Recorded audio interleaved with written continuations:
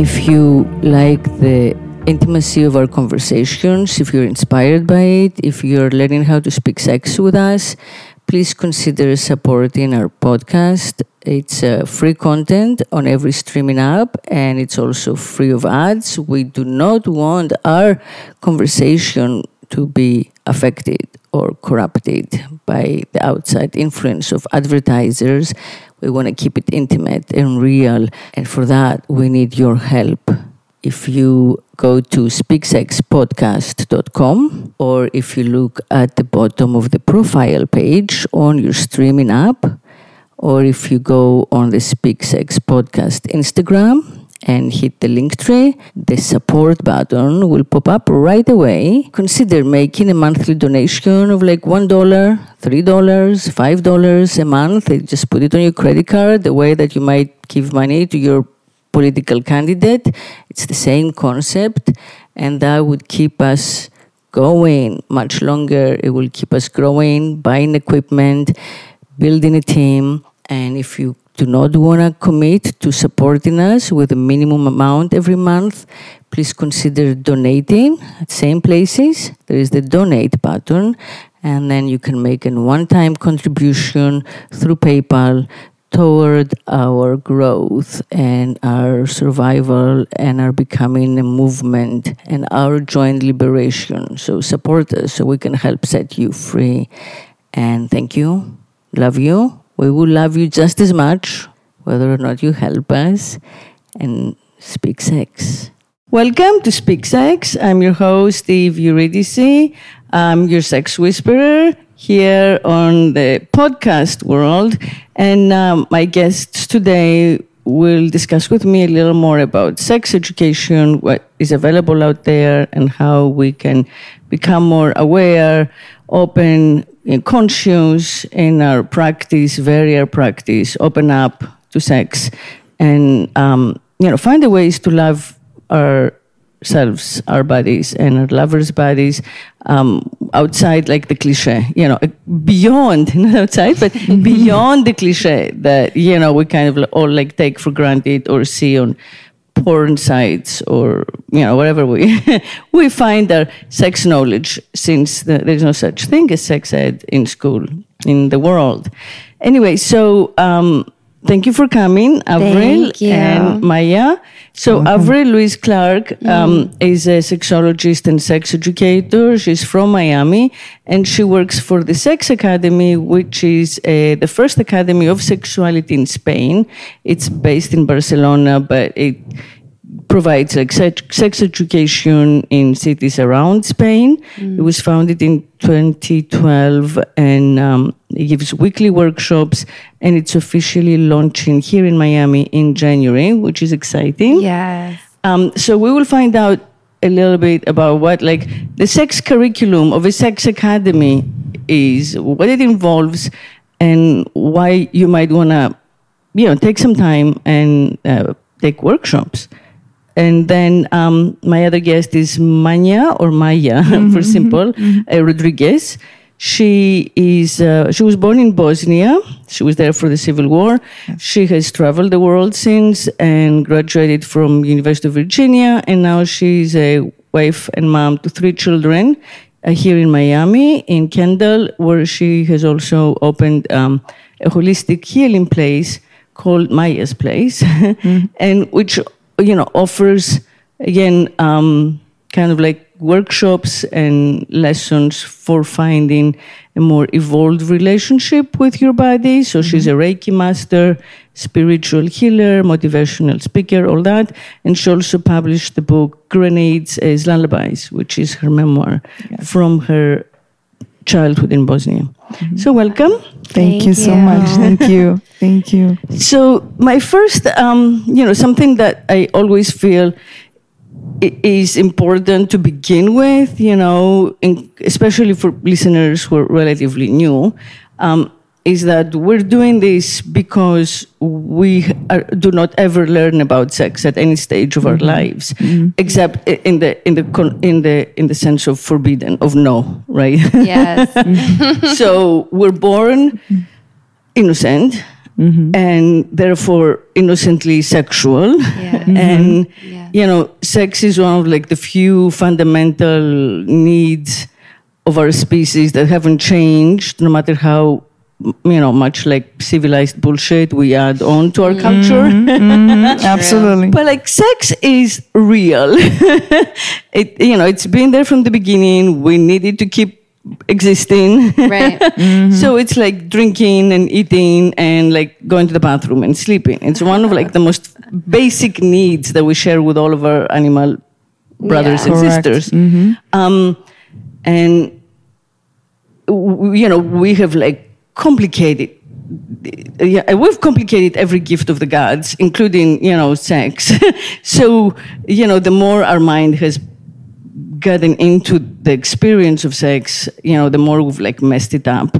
But if we were to go back to like the prelingual state when we were tiny people, tiny new people, we're all that way when we're new to the world.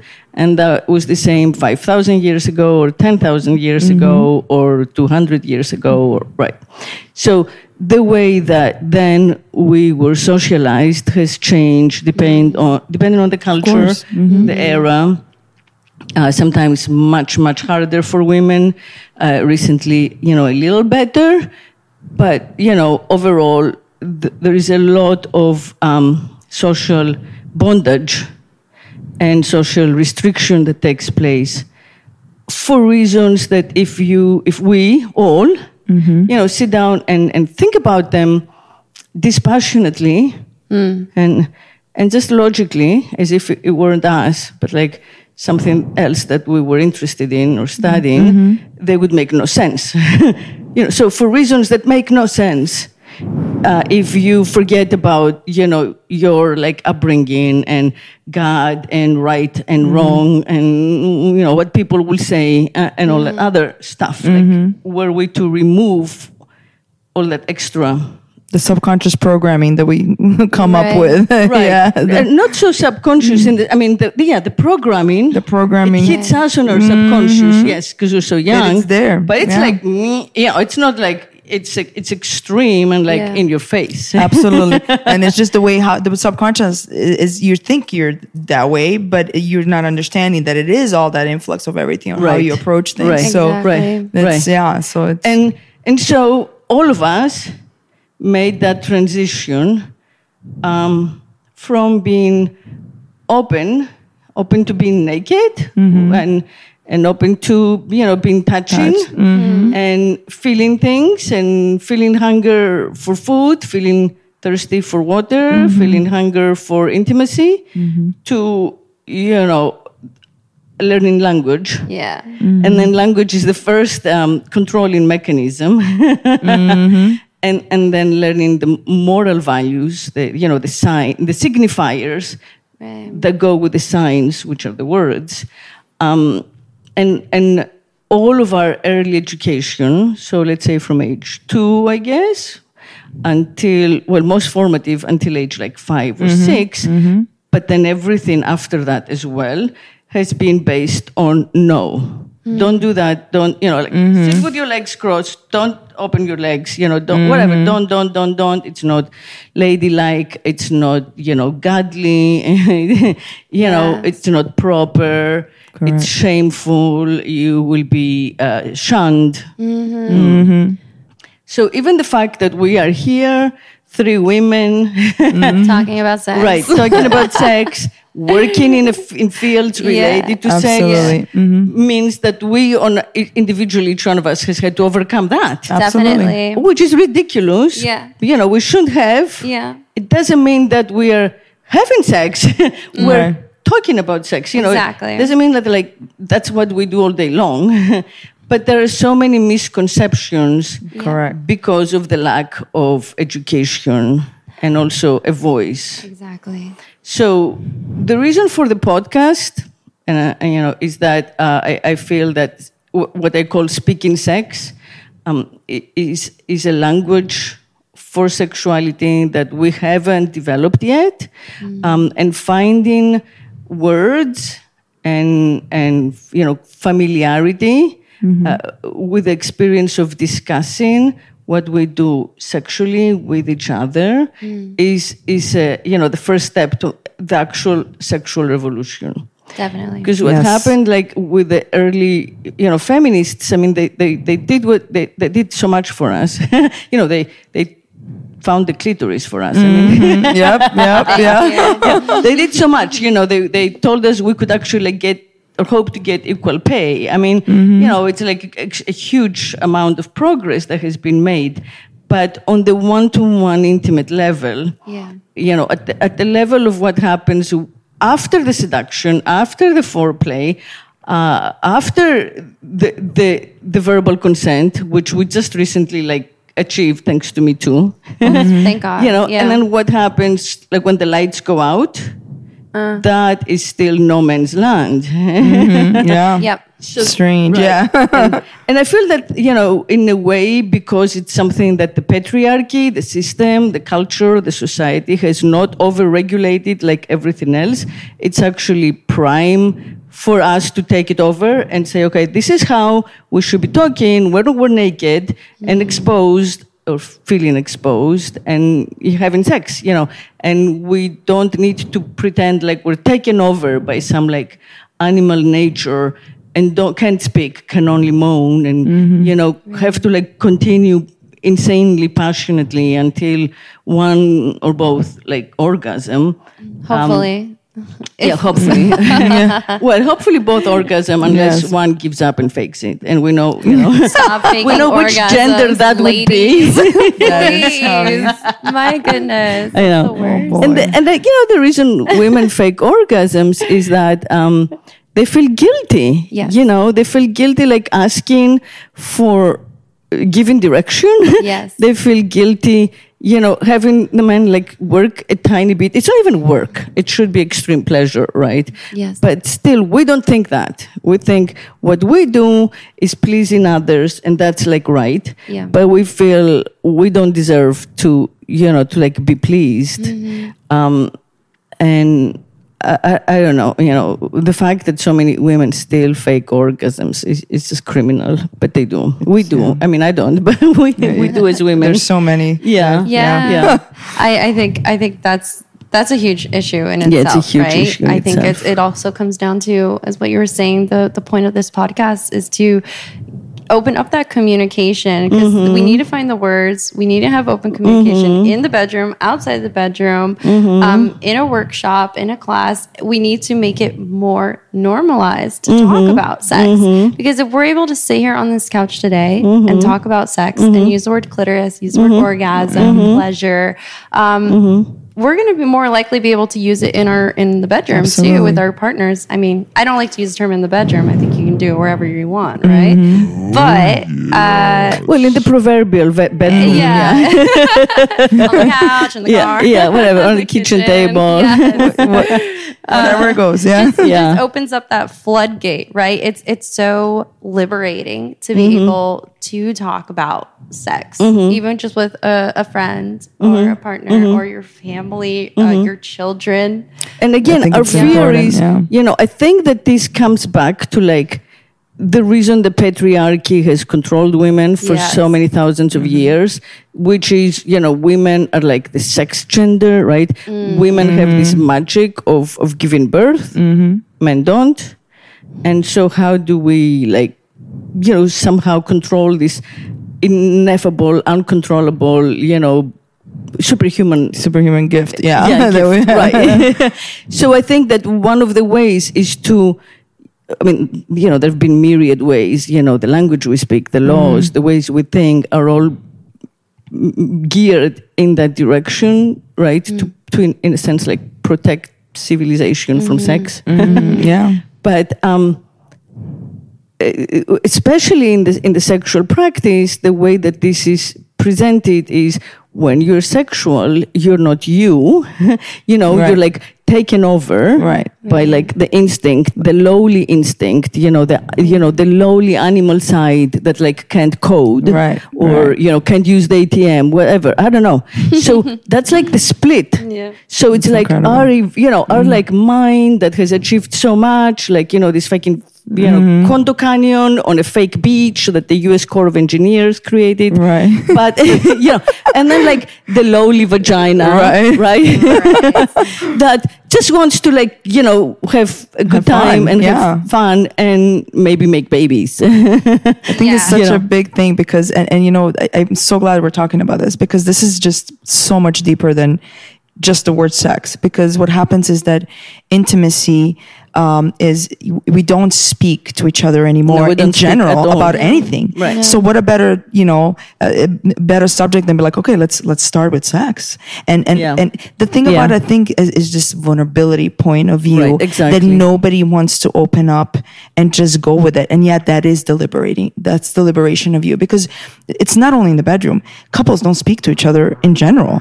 And it's just, and it's, I feel it's connected to everything. They're not energetically connecting with discussing anything. There's things open to assumptions. There are things open to, and nobody's communicating. Of course, people are not going to get along. Of course, you're not going to come because you know what? Maybe you need to go to the left a little bit. Maybe you like to watch a little porn. Maybe you That's like so to funny. see something. Can I say something? I mean, it's always to the left for me. I mean, so is mine. And I'm glad to be to open this. And of course, I'm from Europe, so you're telling me about naked. I mean, I grew up watching my uncles and moms and dads on a nudist beach all day long, and that was okay. Yeah. Like, what's the problem? You have it, I have it. But it's this, the control aspect of it. And I think it's so important what you're doing to understand that this is not only about sex. This is about just us in general evolving and being more connected to ourselves and our partners and our friends and anybody else because we just don't communicate because of supposedly we don't communicate and it's all fear-based. It's fear-based, being vulnerable. Okay, so understanding that your energy cannot be affected unless you allow it to be affected. Right. Yeah. And it all goes down to that, So I think it's very important that we're saying this and saying, yes, I like it to the left. Like, let's go with it. I mean, that's... one of my, I have like 3 goals for this podcast and this, general kind of movement. And one is exactly that, to become more and more comfortable just speaking about what you like sexually. Especially while you're in it, like not with your girlfriends, over a glass of wine, but when you're in it, naked and having it, being able to make that transition and go back to like sober state, cognizant state, and speak, and then go back to sexual state, and not really even, I call it back now, because that's how we think of it. The same way that the language tells us, like the body is it, I am I, but my body is it. But in fact, this is all I, right? So the sex and the thinking about it and speaking should all be one. But it's harder to explain because that's not how we're wired. The whole setup is not. So one goal is speaking sex, and I suggest that people could just say, you want to speak sex? Like introduce it this way, let's speak sex, and that is a mark, the way like in kink or in BDSM, they have like code words. Right, your little code word. Yes. And the second one, the second goal is to understand that our like identity, our sense of who we are in the world, should have nothing to do with our sexual practice. Correct. With what we do, alone with a partner for fun. Absolutely. Right. But that's exactly where the confusion comes, right? So, like, you may like someone, and you want to say, if you're interested in me, like, I'd like to have sex with you, but you don't, because you feel like if the answer is no, it's a rejection of all of you. All of you. Right. That's exactly what I mentioned. What I mentioned, it's like, what does whatever have to do with your value, when your system, when you're energetic? Yeah. And that's because the society has tied all those things in order to be able to control, right. in a grand scheme of things of the value. So the more we are valuable and we feel inferior, the more things we're going to try to do to enhance other things. Right. Yeah. And that's, Right. Thank you. Yeah. Yes. Yeah. It's like it becomes a huge, not just moral judgment, but a huge judgment of your place in the world. What the fuck? Like who put those two things together? I mean, it makes no sense. Yes. But even another example. You're having sex with a guy, and he loses his hard-on, and it should be so simple. But it's not, because this whole manhood is involved. Everything. Yes, and then you don't want to say things. You don't want to offend anyone. You feel like you would offend him. Yeah. Well, I think also. Why the fuck would that be offensive, though? Exactly. Yeah, I think the idea, of course, when we were bringing it back to men versus women in the bedroom, men are seen as the more sexual ones, right? The ones that are going to get the pleasure, they're the ones that are most likely going to have the orgasm. So when they are challenged with something like erectile dysfunction or difficulties, it's emasculating to them, right? I feel like we're always protecting the man in the bedroom. Right. Oh yeah, we're always protecting the man in the bedroom. Okay, let's figure this out. Let's do something about this, or have a break, whatever. No big deal. Switch to oral sex. Yes. There are hundreds of things you can say, but we don't, because we're afraid we're going to hurt their feelings. Exactly. And make it worse. There's so many. And here's another thing that happens. So, and I've, because I'm very open, obviously, as you can tell, but also what happens is that, oh my God, okay, so now you lost your heart on.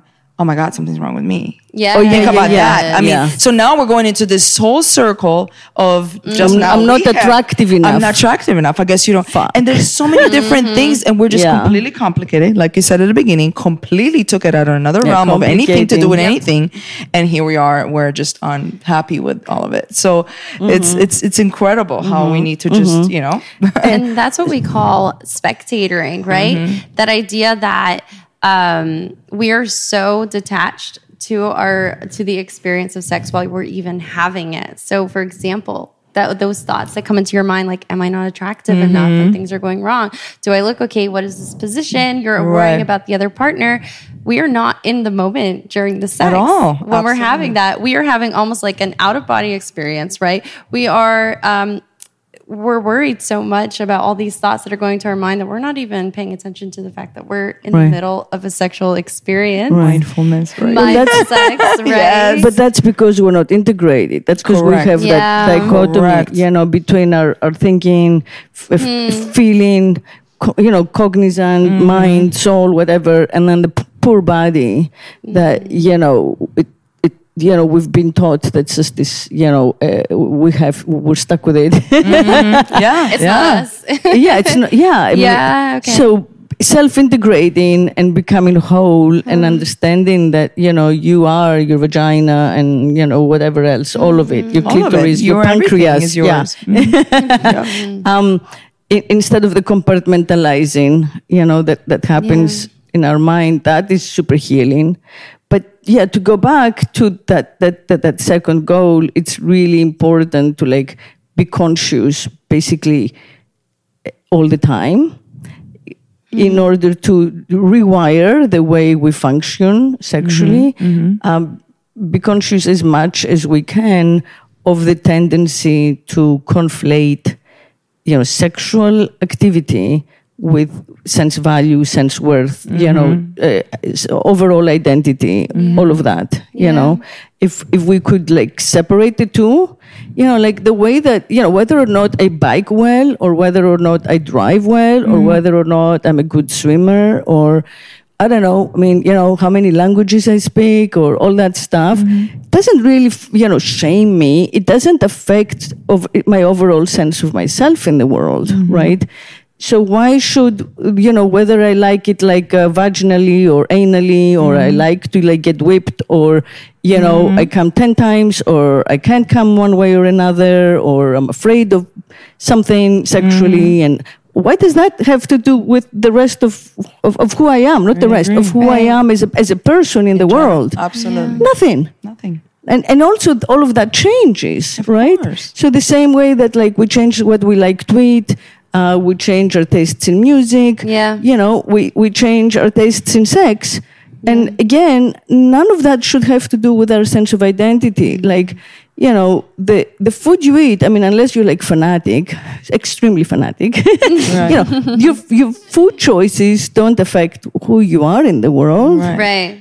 Your movie choices don't affect who you are in the world, right? We're constantly evolving. It's only sex that we've, sex we've taken it, put it in that category all its own, and it affects so much of of our of our judgment. It's all about judgment, So if we could divorce it from judgment, that's the freedom right there. That's exactly what the best thing. And this is why I opened my place, because a lot of things that I see on continuous basis is just shame and base of judgment. Right. And if we, like you said, divorce it, that is the starting of the freedom, because every time there's judgment involved, you automatically want to enhance that judgment. And every time you judge, you enhance. And it doesn't matter what you do, you're always going to judge it, and you always want to enhance it. So people don't understand. They get caught up in this hamster wheel of judgment and enhancement, instead of just being and allowing it to be, however that is,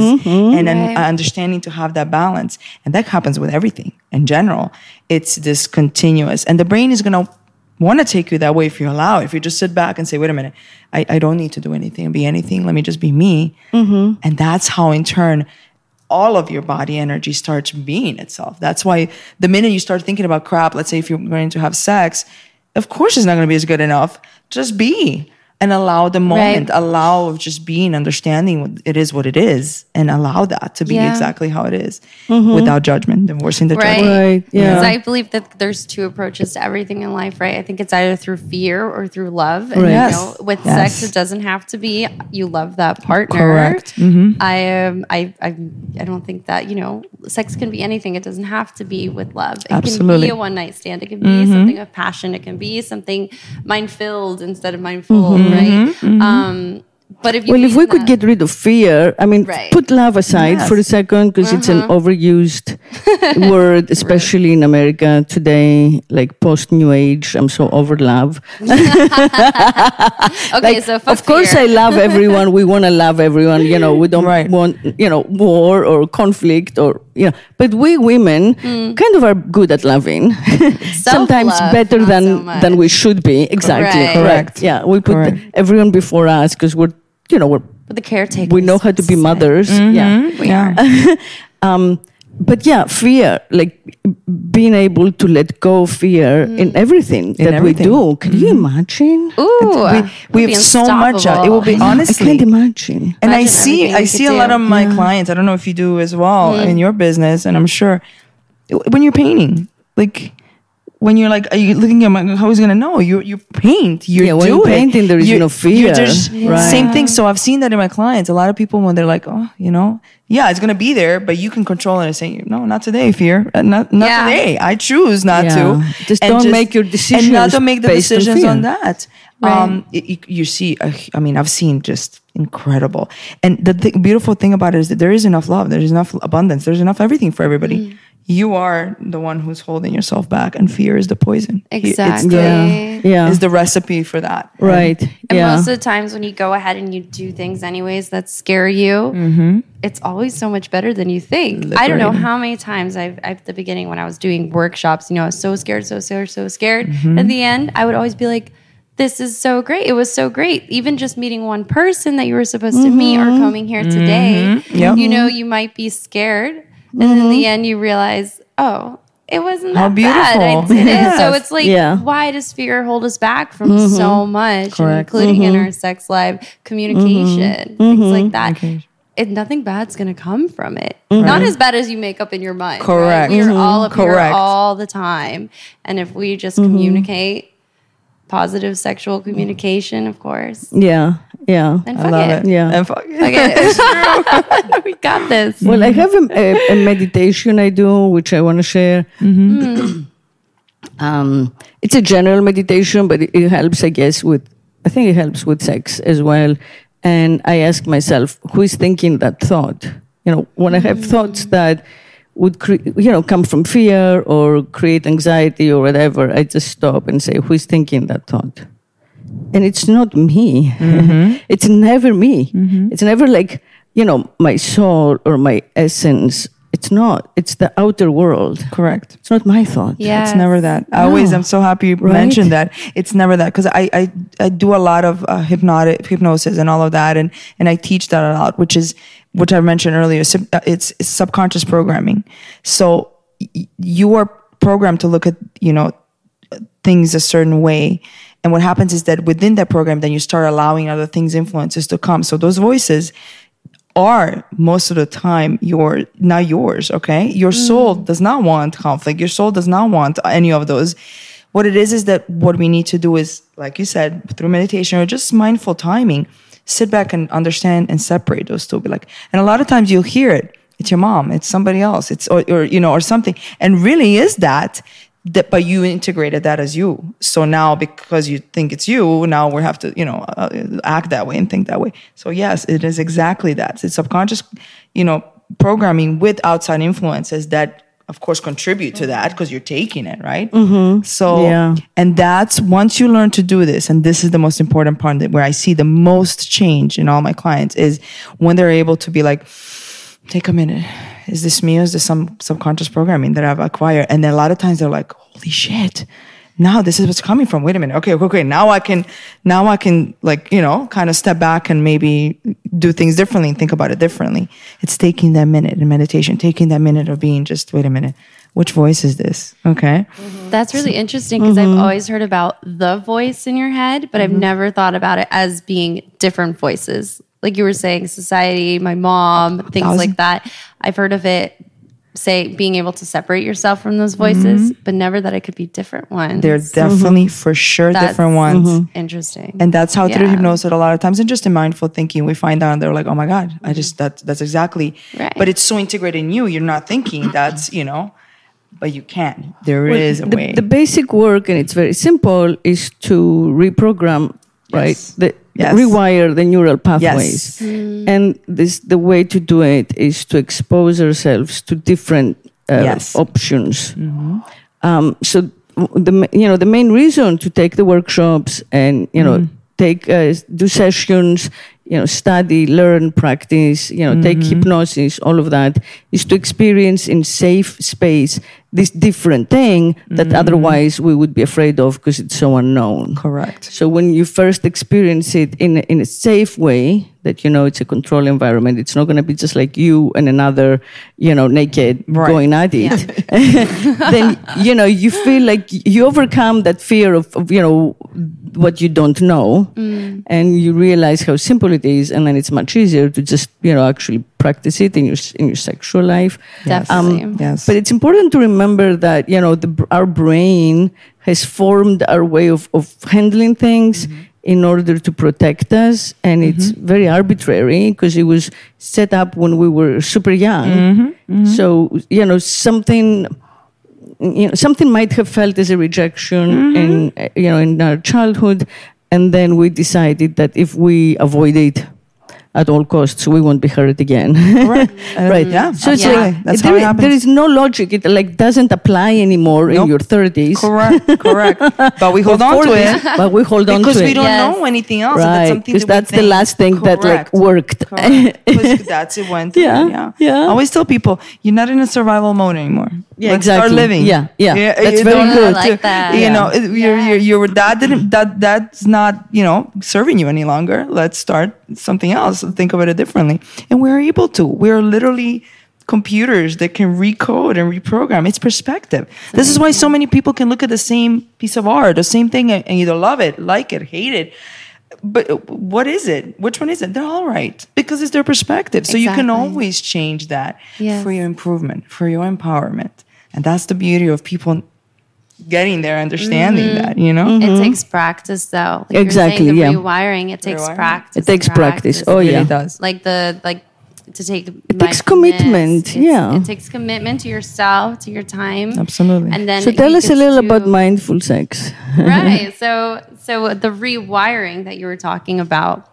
So when we do that rewiring, actually we're able to reduce the amount of cortisol in our brains, right? And so cortisol is what's created what we think of as stress, right? And evolutionarily speaking, is that a word? Yep, Did I make that up? Okay. If we have so much cortisol going on, so much stress, like if we're running and a saber-toothed tiger is chasing after us, right? What's the last thing you're thinking about? Is your sexual side. Your blood is all rushing towards your brain. All you're thinking about is survival mode, like you talked about, survival mode. And we don't leave that time for our sexual side anymore. If we're always up here, stressed, and this, the fight or flight mode, is not a saber-tooth tiger anymore. It's your job, it's your family, it's your finances, it's your car issues. It's all about that rewiring and being in the moment. But it doesn't happen right away. You have to work on it little by little. It could be brushing your hair in the morning, brushing your teeth, driving to work. You start to just say, okay, instead of already being in the office, I'm going to choose to be here right now. I'm going to choose to listen to Speak Sex podcast. That's right. Exactly. Yes. Educate yourself. Listen to things. Yes. Driving to work and hearing these women talk about the clitoris. Yes. Woohoo. Awesome. Anyway, so how do you practice, like practically? I'm asking for, practical examples of like a mindful sex practice. Yes. Right. So a perfect example would be something that we call maintenance sex, which I think we need another word for it. So if anyone out there can think of another word for maintenance sex, I'd love to know. But setting aside time for your erotic self, right? This could be with you or with a partner. It could be 2 to 3 hours on a Friday night from 8 to 11 o'clock, 8 to 10 o'clock, whenever you want. And to just have that time to really make that your erotic time. If you're alone, you don't have a partner, rub lotion on your body, spend that time together with yourself. Masturbation, buy toys for yourself, maybe dress up in lingerie, whatever makes you feel sexy and in the moment. Also doing simple body scans, right? Laying down, focusing in on the room that you're in, wherever you're going to be having sex, right? And then with a partner, of course, you can do the same thing. You can set that time aside, phones outside, out of the room, no distractions. So then you really have What that about moment. mindful sex in the sense of, taking a few minutes first to put yourself in, meditative space, meaning like breath work.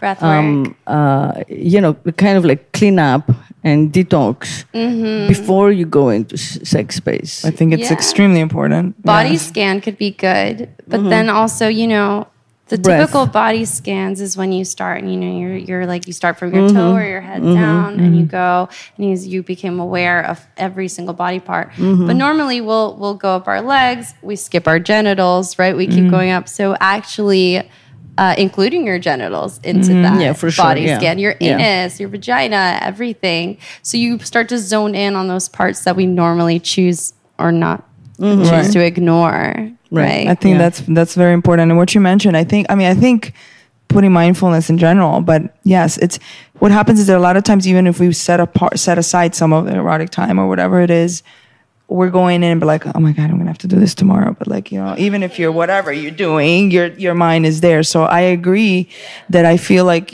scanning your body, but sitting there and going, okay, brain, yes, I have to do this and this and this. Sure, yes, I'm giving you the 5 minutes. Now, thank you very much for the next 2 hours. I shall be here. Breath work, yes. Mindfulness of just breathing or just getting yourself, start thinking about different chakras. There's going to be like a 5-minute meditation can really do a huge change. Yeah, I think so too. I've noticed a huge change in that, because even if you are, and your mind it wants to go places, even if you're middle of, doing stuff, and all of a sudden you're like, oh my God, I have to call my mother or whatever. And you're like, why am I thinking of this? This is crazy. Well, what is orgasm? Orgasm, in my opinion, is sustaining focus. Correct. So that's exactly what meditation is. You're meditating. Right. It's the highest form of meditation. Because it's when you're not thinking about anything. You're experiencing the orgasm. Exactly. And the coolest part is another thing about having the mindful sex, right, is it's no goal sex. Correct. So you go into it thinking, and feel. We might not even have an orgasm. Because most of the time when we have sex, what do? We do it. We push and push and push. It's all hot. And then we're like, it's goal oriented. Expectations. It's so goal oriented. It's ridiculous. So and it's not, and it's goal oriented. I mean,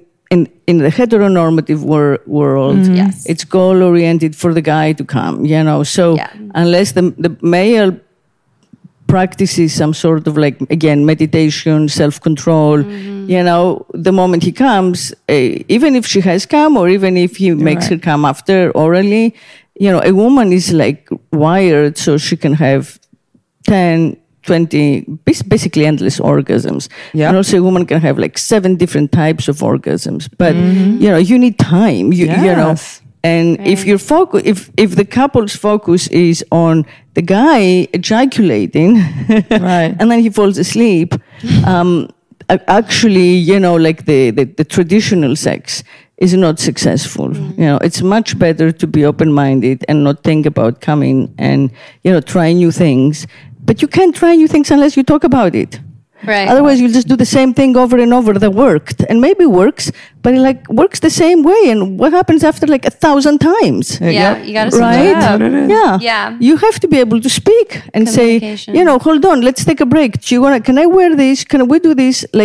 Change it up without feeling, oh my God, we're going to lose the feel, the high, and he's gonna lose his hard on, or I don't know, I'll dry up or something, and then we will be out of that, place. So I might as well skip it and just go through it. Right. Yeah. So I feel that meditation, a meditation practice, is good for your sexual practice.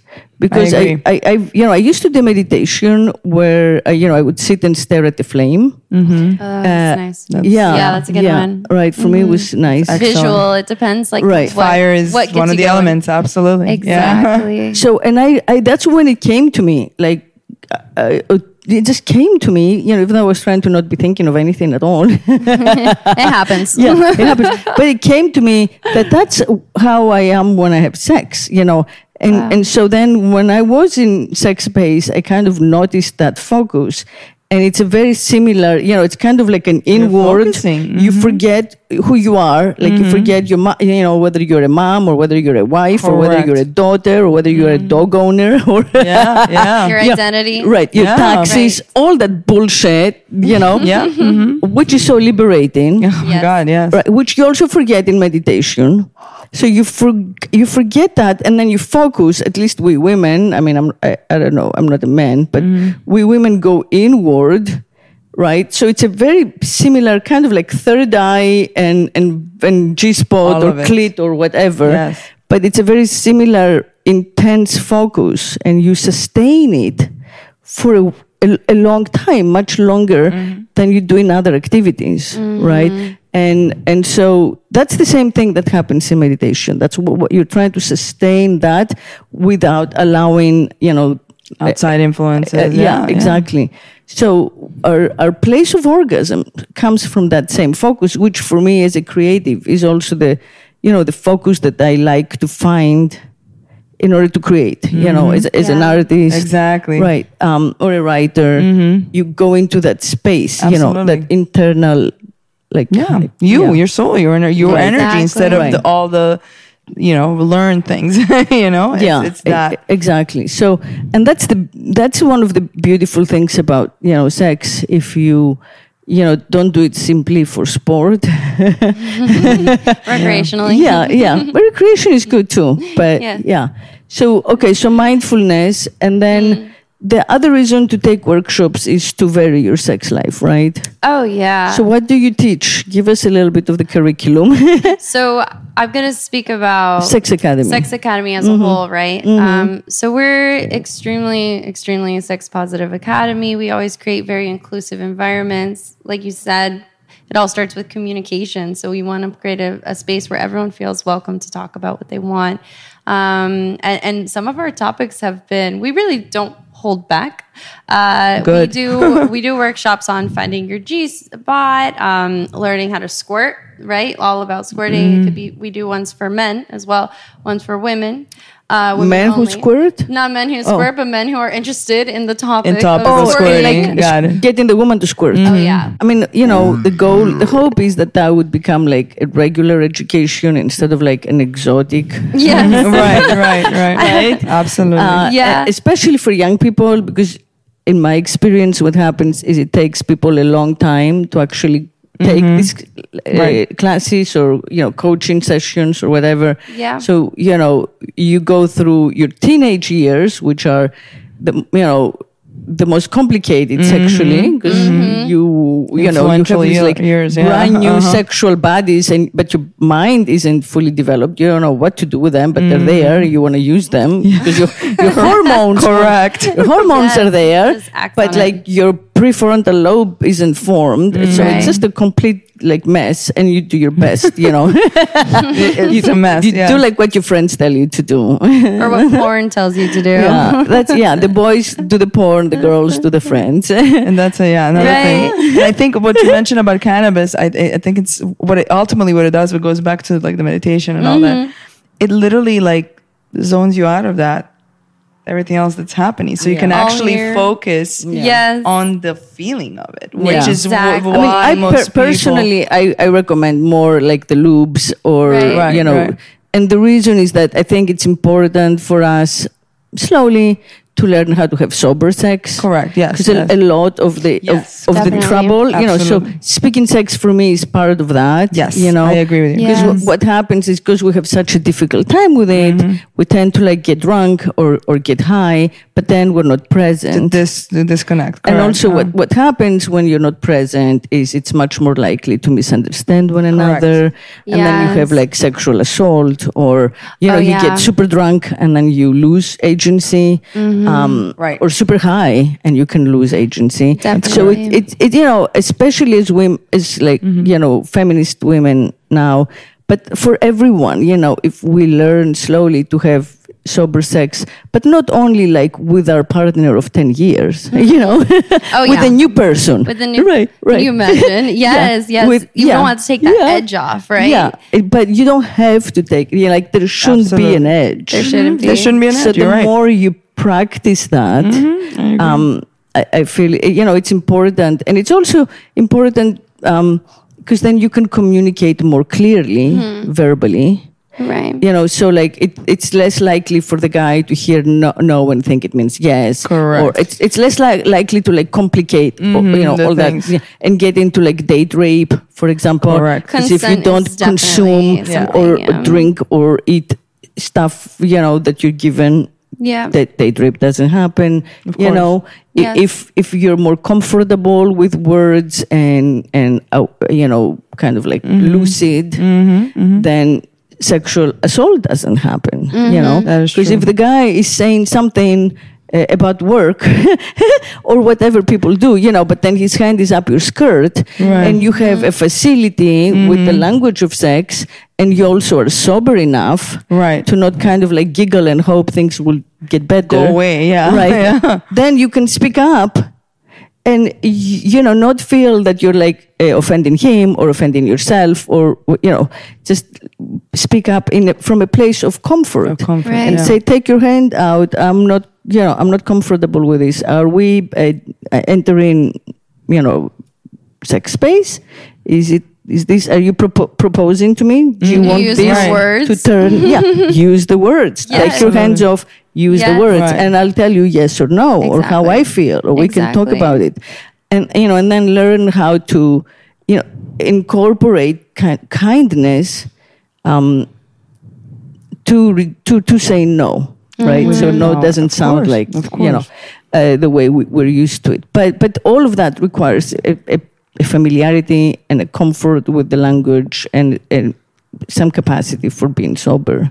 Oh yeah, I mean that's definitely something that's very that's clear. Nothing is an excuse to be 100%. For non-consensual sex. Not even marijuana, not a cocktail, nothing. Right, nothing, exactly. Nothing. Yeah. Even if you're sober, there's some people who just they don't know the rules. Like let's hypothetically say that guy reaching up a girl's skirt.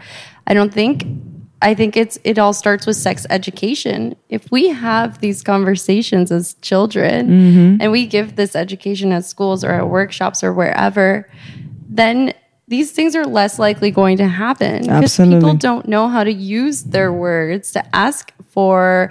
in a sexual context, Yeah, in sexual context. And then, the girl doesn't know if she should be flattered or offended. Yeah. In retrospect, it's easy to know because you know how you feel about it, and 99.9% chances are you feel shit about it. Exactly. So it's important to agree on it and remember it in advance that however awkward it feels in the present moment, if it's something that you're not clear about and you don't know how you feel about it, you're only going to feel much worse definitely about it later. Yeah. So just turn it into a no and stop it. We can't let someone else's inappropriate actions make you later feel bad about yourself. Right. It wasn't what you did. And you we can't let men's desire, unilateral, one-sided desire, be the determining factor. No, 100%. You have to. That has to be for sure. I was thinking more. We were talking once you're already in the process. Right. Yeah. The only reason I was saying that is because I deal with a lot of middle age to later, and they're just having a hard time exploring their sexuality, being married or not. Especially when they're married for 20 years. It's because they're continuously here, like you said. So it's almost like with maybe the help, and I'm not certainly encouraging in one way or another. I feel like whatever works for you. But yes, more in order to show them that it's possible, sometimes they need to have that wait a minute, I'm not thinking of anything, and it's possible to feel this way, and I can naturally achieve it. But sometimes it's so hard when they're here. And I'm telling you, a lot of people out there that come see me are flight or fight all day long. I mean, it's incredible how stressed they are, how much they feel they have on their plate. Certainly, they're not going to have sex. They're not going to even want to have sex, which is usually what ends up happening with a lot of my women. They're like, sex, whatever. That's the last thing on my mind. Why? Because there's just so much going on here, and they literally don't know how. So it's almost like giving them a little medicine of saying, hey, this is what it feels like when you're just not thinking about it. And guess what? Tomorrow you still go back and you do your thing and everything goes back to normal. You didn't miss anything. So it's almost like giving them aha moment, okay, wait a minute, it's possible. Because I'm telling you, I feel most people out there, most women that I see are they've forgotten that it even exists, that you can just be just well, that's the other side, unfortunately, feminism has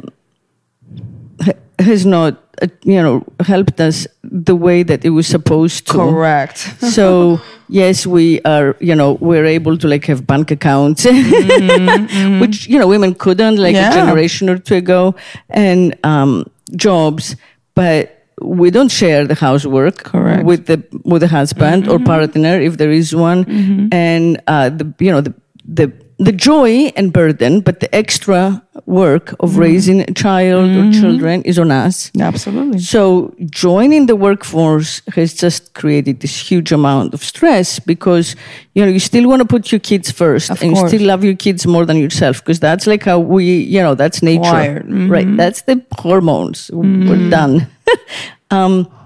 But then you feel like you have to keep your job and you want to do as well as you can in your job. And then you have a household and errands and shopping and, food, cooking. It's just so much. And then, of course, you lose connection with your body and your pleasure because, you think that all of this should be on you. And I feel like, I feel like being a mother is the most extraordinary and difficult work anyone can do. Yes. I agree. and it should be rewarded. So I feel that, taking like the Andrew Yang idea, I feel that women who are mothers, unless they are, married to like millionaires or something, should all get a mother dividend. They should have a salary that is for you being a mom. I agree. So if you're not like completely married to your work or your career, and you can take the time to be a mother, the government pays you like $2,000, whatever, something average a month. So you can do this with honor and dignity of being a mom. And what's more valuable to our world than the next generation? I agree with you. So to me, like, instead of saying, okay, pre-K for everyone, and, sure, that'd be great, but why? Why are we trying to make women into men? We're trying to rob women of their womanhood. Thank you for bringing that up. And make them into more fake men wearing these fucking, like, pantsuits like Hillary. What is this bullshit? Thank you for hiding our feminine power. Thank you for mentioning that. And, like, copying the master. Right. And, you cannot use the tools of the master to take down the master. I agree with you. By becoming fake men who will always be underpaid, we will never put an end to patriarchy. Right. I really feel, and I'm so glad you mentioned it, a lot of people don't understand this, but, do I feel feminists have done so much for me, but I feel like that's taken to another level where, why are we trying to be like men? Wait a minute.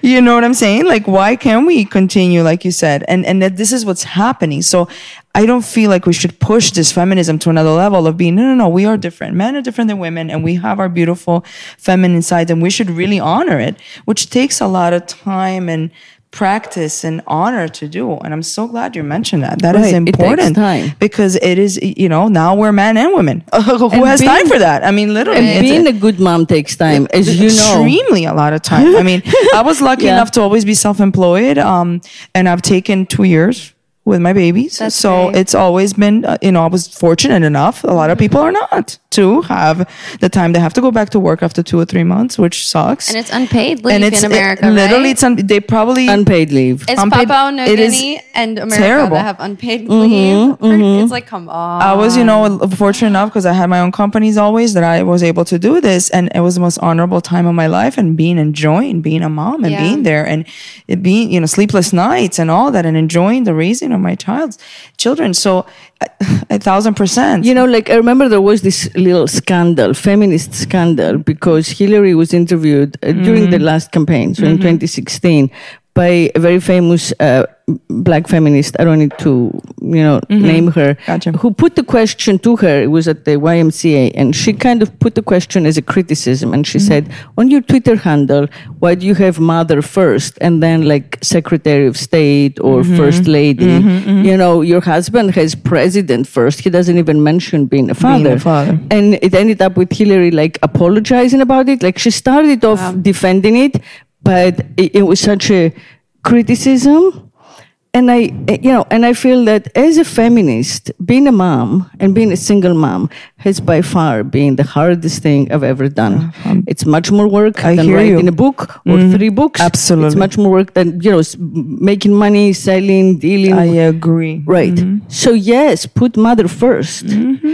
But what we're doing is, like, instead of adjusting ourselves to fit into the male standards and patriarchy's standards, and that whole like lean in bullshit. We're imprisoning ourselves. Yes. Why? We are the center of everything. We as mothers, when we mother, we are the center of this whole thing. The rest is just phallic show-offs. Everything around us, like the brands, the Prada bags, everything, or whatever it is that we want to have, the fancy cars, are just peacocks, are just boys showing off their feathers so they can get like the best female to have their babies. I mean, when you look at it in the most goes back to sex. It does. It really does. Right. It does. It goes back to sex. Yeah. So all this money and, so that you're able to buy a boat and you're able to like have a private plane, or I don't know what people's dreams are, where you need more and more and more and more all the time. is for reasons that have very, very little to do with us. 1,000%. Yeah. 1,000%. Yes. If we could kind of like find our own center, and so helping women, when they to become mothers. Mm-hmm. Also, like all these, Christians who are like against abortion. You want to be against abortion, like pay motherhood. Mm-hmm. Yeah. And then maybe they can keep their children. Yeah, of course. Yeah. Yeah. But then going back to, the women in the workplace, right? And pushing for us to, the modern day feminists, pushing for equal pay, pushing for women's rights in the workplace, women at home. I do believe, first of all, that men should be stepping up more too, as far as being able to stay home or take, having to share that whole, experience. The experience of being a parent too, as far as, women who also don't want to be mothers that are in the workplace too, as far as being in your 20s or 30s, the more maternal stages, right? The ages that you're expected to have the children. Women in that age group, when they go for interviews, are often asked, oh, are you married? Do you have a partner? Do you have children? And that expectation of just, that motherly instinct that we have, that we're going to want to have children. Maybe not all women want to have children or to be a mother. And then that can. But can I say something? I'm sorry to interrupt. Yeah. Absolutely. Women should choose. They don't have to be mothers. But very often women don't want to be mothers because of the financial, concerns. Because it's a big burden. Their career would suffer. My career, because I chose not to farm my kid out to caretakers. When my income when I became pregnant and I was unmarried, and chose to keep her. And I was in a very adult world. I had a sex advice column. I was publishing. I wrote for Spin magazine. I was a staff writer. I taught at the university. That all that income kind of went down by, I'm going to say 70%, because I just couldn't do all that stuff and have a child with a baby. Me. Yeah. And I'm not gonna, in my mind, because I have my own logic. Why keep my daughter and then send her out to strangers to raise, so somebody else can raise her? Yeah, who I don't know. I don't know their values. I don't know these women. They're from other cultures, so that I can go out there and continue doing what I was doing before. So what you're saying is exactly because the money is not there. We end up not having children because we're having successful careers, and I don't want to lose that. And also, people calculate the cost. It's cost me $500,000, my kid, from birth to now. She's 20. And, people, and it's going to keep going. I know, 24-year-old. Yeah. Oh, God. Yes. And then they get married, and then this, and it just keeps going. There's an umpteen amount of money that you spend. Yeah, right now is the most expensive because I'm paying tuition. So it's never been so hard. Of course, tuition is, But what if these jobs that we had, right?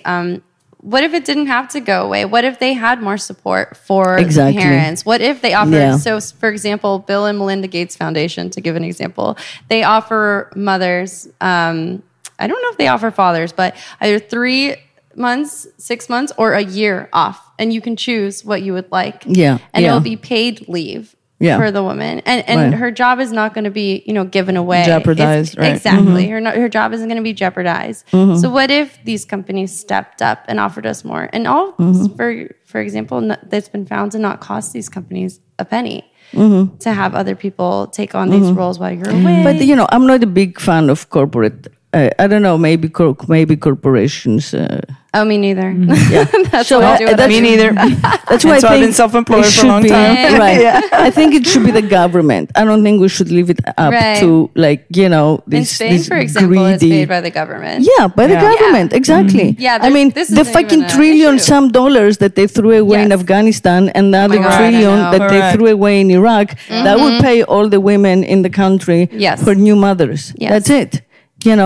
And education, it creates better children. Yeah. It creates, united family unit. And the other thing is the child in post-patriarchy. If we're moving out of patriarchy, And now with DNA testing, it's super simple to find out who's the father. So paternity is no longer like, so like hard to confirm. Of course. You don't need to like lock the woman up in the women's quarters and keep her there for life. Right, forever. And surround her with like eunuchs so that, if she has a baby, it's yours. So now, like, really, the children belong to the mother. If there is a father there, that's wonderful, and they're a couple, and they are both parents, and it's better for the children, and all of that. But why does the child have this dude's name? The guy came once. He fucking ejaculated once. He had a fucking orgasm. Yes. Right. She went through a life change, a body change, 9 months, breastfeeding. Everything changes when you know that the hormones, you're not the same person at all. Zero. Those 9 months and then the first 2 years, I breastfed 2 years. That whole time, hormonally, I was like somebody else. Completely. Your hormones don't settle down. You're like a mothership. Right. Absolutely. Yeah. So that's a huge, commitment that you make as a human that the male human doesn't make. And yet your baby is called after him and his people and his family. And it's like, I think it's insane. Well, now that we don't need the paternity, the paternity confirmed, the only reason we do it is with the assumption that like the father side is going to be the provider. Right. But it's no longer true. In most cases, you have to have 2 income families. Most people are just not wealthy enough to have the dad, pay for everything. So why is this naming still going on? It's very offensive to me personally because it like implies ownership. It does. It really does. I wish our children would have their own first names and their own last names. But if we don't want to give them a new last name, it should be the mother's last name. But in my utopia, right? Because our last names are our father's last names, who theoretically owned us. I mean, it's just I would just kind of like rename them first name, last name, and then first name, last name, different, everything. And who go cares? for it. Yeah. Fuck the lineage. Give them, fuck the lineage. You're your own person. Give them, exactly. Make them. Yeah. Give them the sense from the get-go that you're you. That is them. Fine. Right. Yeah. Right. But anyway, going back to, again, you see how the system is skewed. Yeah. So yes, women get alimony. So when the divorce happens, so it encourages divorce in a very backhanded way, if you think about it. If the couple has money, which is a small percentage of this society, smaller and smaller, but in the top percent, she will get paid for being a mom if she divorces. Wow. Yeah, that's how fucked up and sick it is. Because that's, how like the legal system is set up. And again, we're talking about, yes, divorce laws are the same all across, but, most average families, there isn't enough money for alimony to even exist, or he won't pay it, or it's unenforceable, or, So again, for the vast majority of like the working class, it doesn't really make a difference, and that monthly, salary to be a mom would be life-changing. But I feel that even for everyone, instead of, let's say, rewarding women when they're no longer part of the couple, you should, we should reward them when they are. When they are, correct. So anyway, we went a little off topic. How do we get off tangent. You're having fun going to different tangents. But thinking for yourself matters in all of this stuff. So, but to go back to practicing, sex is something that's like simple and healthy. Taking classes, right? Education is the easiest way to do it. Definitely, I think. And YouTube and podcast, but like in the class you practice it. Yeah. Well, in the class, so it can be theoretical or practical, right? And it's funny because when I introduce myself, or when people ask me what do I do, and I say, "Oh, I'm a sex educator," the main response I get is, "Oh, thank God, teenagers really need that." And I think, well, most of us didn't receive that as children or teenagers. So how do you think I'm just talking to teenagers? Why do we think of these teenagers as these crazy horny kids that, are just exploring their sexuality? Yes, okay, maybe. But it extends beyond that. So we're kind of in our workshops, we give the classes as professionals. We're sexologists, we're psychologists, we're sex therapists, we're of course, sex enthusiasts as well. But it's a professional environment. Most adults have no clue. They've lost their ways just by not even giving it time to explore their sexuality. And, we talked about it when we texted, dissolving sadness, and you're like, well, how can we do this? Well, one of the most natural ways is, releasing serotonin and endorphins. You feel better. Why don't we naturally go there? And however that is, just enjoying the time of naturally having that feeling in your body to make you feel better.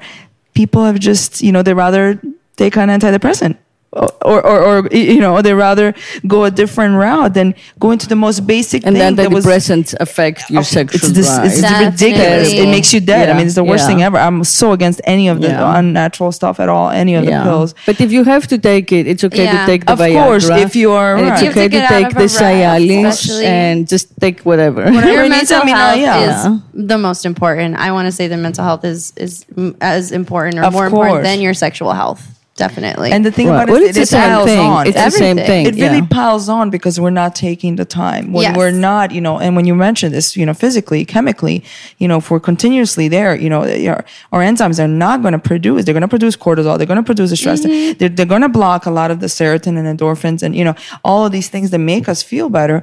And there is natural ways of doing this and just taking the time. Well, that's what you said in your when you just spoke before, which led us down the path of like equal rights and equal pay.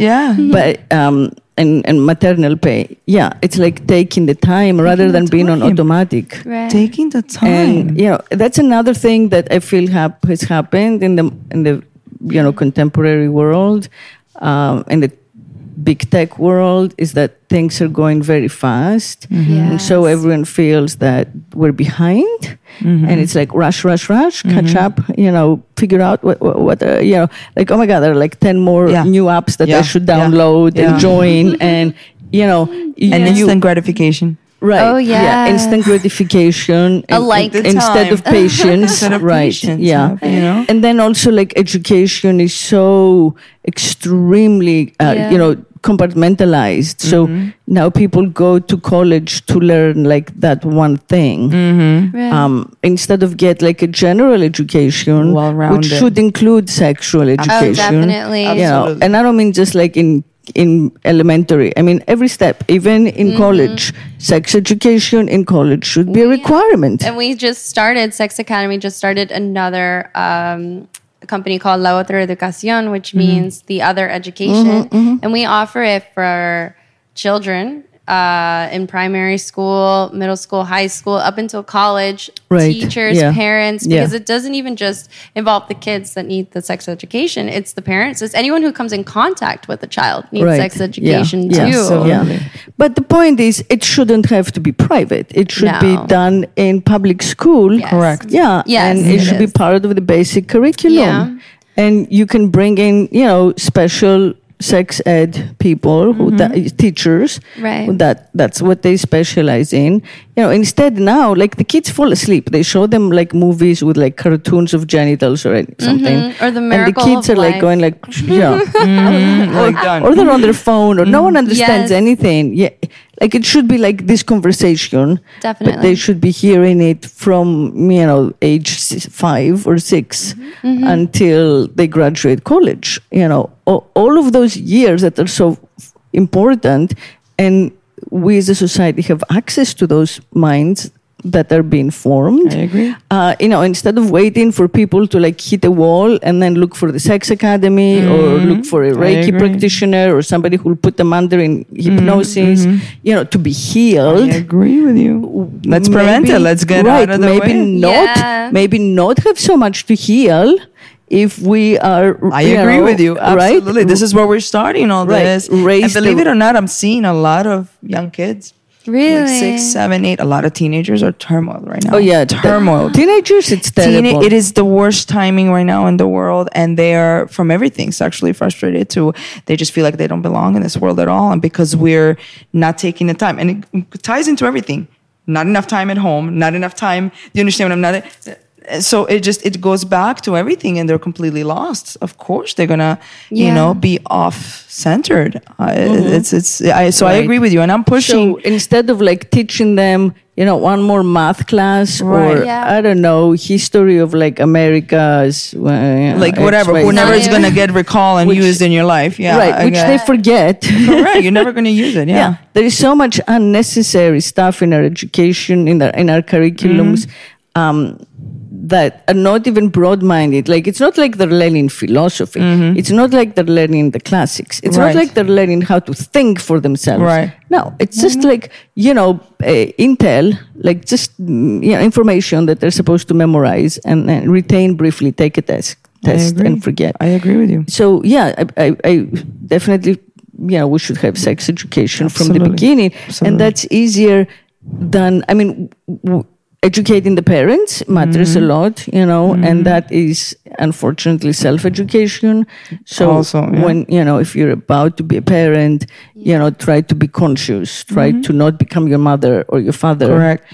Which is easier said than done because it's very overwhelming. You have to deal with all the practical things and the screaming and they give me and then I need, and your life becomes so much more demanding. And so anything you can do quickly, you do to get it out of the way. Right. So the stuff that's most important is the stuff that we do thoughtlessly, the way that our parents did them to us. Yep. Because, so it's basically, no, don't do that. And it's not what we believe in. It's just what we somehow remember. All of a sudden, we're having like these memories of like how our parents talk to us, and we repeat it because we're in a rush, like you say. Right. So finding consciousness is much more important than making, an extra like whatever $500 a week. Exactly. And getting our priorities clear. Getting our priorities straight. And if that means like moving back to nature.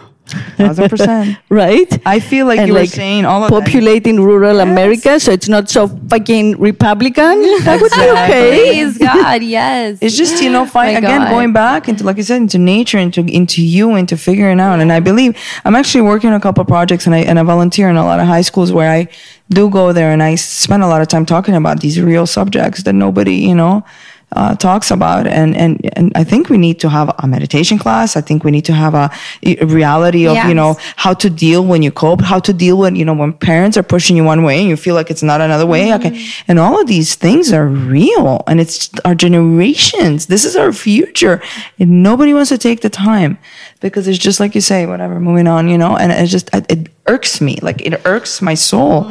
Like we need to do something about it. If we don't do things like this podcast and things, just talk about it and push and do it, who else is going to do it? It's incredible. And then our entertainment is like mind numbing and soul numbing. Incredibly numbing and just ridiculous. Yeah. So all the the big media is only interested in that. Corporations want to make profit, so we have we're bombarded by ads that compel us to just make more money to buy more stuff. Correct. Yeah. To make us feel bad about ourselves, so we can do more things, and it's just how and it's. The beautiful part is that we're made with everything we need, literally, every one of us. And like you said earlier, it's that's seeking that constant instant gratification instead of taking that time for yourself to learn something new, to have that conversation that might help you get through that day, right? Like you were saying, teenagers feel lost, people feel lost. There's that expectation that as when you're an adult, you're going to figure it out. You're going to know everything's going to be fine. And as you get older, you realize we don't figure it out. It's all just like pretending like you've got it all together. Seriously. And I'm sick of people pretending that everything is okay. There's a lot of shit. You have no idea how many people come to me and they're like, okay, talk to me. I'm lost. I'm 50 years old. Yes. And what have I done? And I'm like, okay, like you've made it to 50. You made it to 50, and we're not. What do you know? And I understand that, like, yes, we evolve and we change our lives, and we're evolving, all the time. But these people are like, I have no idea. I'm like, well, are you happy with your marriage? No. Are you happy with this? No. Are you? Okay, so we have to read. Why? Because they follow this path of like, this is what it is. This is what feels safe. This is what has been taught to me. And here they are, miserable. And these are people that are well off. And there's there's a range of everything. But people that you would think, okay, you have everything. You have money, you have this, you have, they're miserable inside. Why? Because and it starts from here. When we're young, when we're understanding what is it that the path that we need to take. It is imperative to make this movement. It is just, I feel imperative. I agree with you. Imperative to do this. Yeah. And, feeding the ego and not feeding the soul. Correct. Or the spirit creates this imbalance where, you've achieved, like you say, with people who are wealthy or whatever, healthy and wealthy. And, you've achieved the stuff that your ego has wanted and you're hollow and sad, because you haven't fed your truth. Your soul. Right. Absolutely. Right. So it's a huge imperative that we do more of this, more of truth, more honesty, more vulnerability, more out there, more conversation, acceptance of what your opinions are, beautiful, and follow that encouragement. So people can know, like, okay, I'm not alone. I feel this way. I'm think this way. Let me go this route. Beautiful. Go do it. Yeah. And ask yourself questions for yourself, like rather than assuming that this is the way things are and I'll do them because that's the way things are, and I'm like a good person and I do what everybody does. Ask yourself what serves you or what you think is appropriate or what would make sense for you. Kind of like embrace the fact that you're different. I think that it's, and this whole movement with like, non-gender binary and trans and all of that for me is extremely positive because it's just showing us that there is a huge spectrum. Yes. And we don't necessarily have to fit in any of that, but it just tells us that we don't need to fit in, So like, even, for example, like, the gender reveal thing. Oh my God, I hate that. Know, right? God, it's awful. Like, the little person isn't born yet. And already, like, completely stereotyped. Okay, sex reveal, great. Yeah, it's a boy sex or girl. reveal is fine, but that's gender fine. reveal, and then you get, you expect like to be inundated with like pink for the girl and blue forever. for the boy. Come on, oh my gosh, it's so and bad. Then and then it begins like from when you're not even the human is in the exactly. It's insane. Yeah, your identity is your first identity is going to be right. It's censored already. your gender is already it's revealed. It's out there, and we all know you're gonna get pink everything and dolls, and you're gonna be talked down to. And exactly. And you're not gonna have equal pay, and you're we already know you're gonna be sweetie, in that little girl voice that you don't talk to boys with, and oh my God, it's just like oh my gosh. And then also when we talk about sexual orientation, for example, how many times do we talk to little boys and be like, oh, is that your little girlfriend over there? Or things like that. We're already, this is where it begins. We start instilling these things. Oh yeah, it begins so early. Yeah, it's crazy. So early. Yeah. And now before they're even born. Yeah, so exactly. This is great.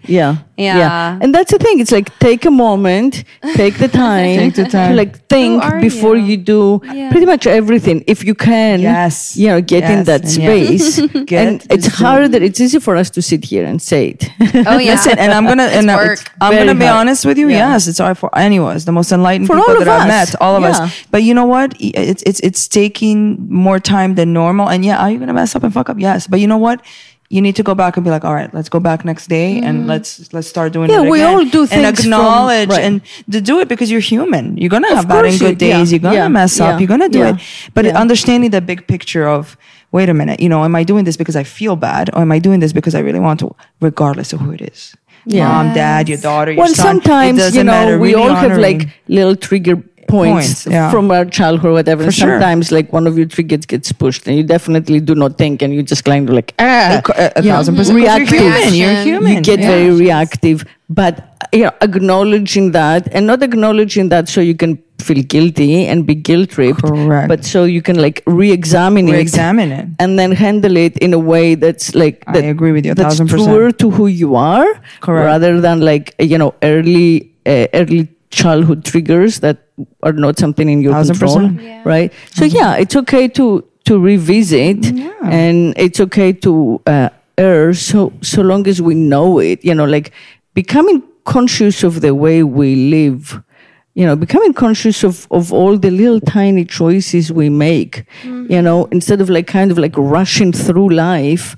I think it's like how we change from whatever, sadness, loss, anxiety to happiness. Huge transformation. And nirvana and bliss, Huge transformation. And like the Buddha, notably, abandoned his family and abandoned the palace and went and sat out under the banyan tree and became enlightened, right? Well, we can't all do that because we gotta also live. So that's practically, right. So in practical terms, you have to find that fine line between speaking your truth and being honest and being conscious, and also understanding the language of the culture and of the others, and speaking that and finding a place for both. Absolutely. But finding the marriage of the two is the way to reach as many people as possible, and the people who are not exposed to this are the people we want to reach. So that's why, like in the Sex Academy, you're doing so much more talking and, explaining and sharing and saying, well, we're professionals, and rather than like, let's get in a circle naked and put things inside you and see how it feels, which is more like the 60s way, but it didn't take in a general in the general culture. I think the reason why we take a more professional approach and stuff like that, I mean, our topics are not considered all of a sudden super vanilla all the time, right? We do like BDSM and shibari and swinging and stuff. We do push the boundaries as far as what's considered socially acceptable, and a lot of people feel like they don't have to pay for education. Right, exactly. I wish they wouldn't have to. I wish it could be taught by the schools, by the government. But hopefully we'll get there one day. We're gonna get there. We'll get there. Listen, here we are. One day, making it one at a time. Hallelujah. Hallelujah to that. That's true. That's thank you for coming. Thank you so much. Thank you for having us. Appreciate it. So Maya, Avril, and everyone out there, thank you for listening. Thank you for trusting me as your sex whisperer. And until next week, speak sex.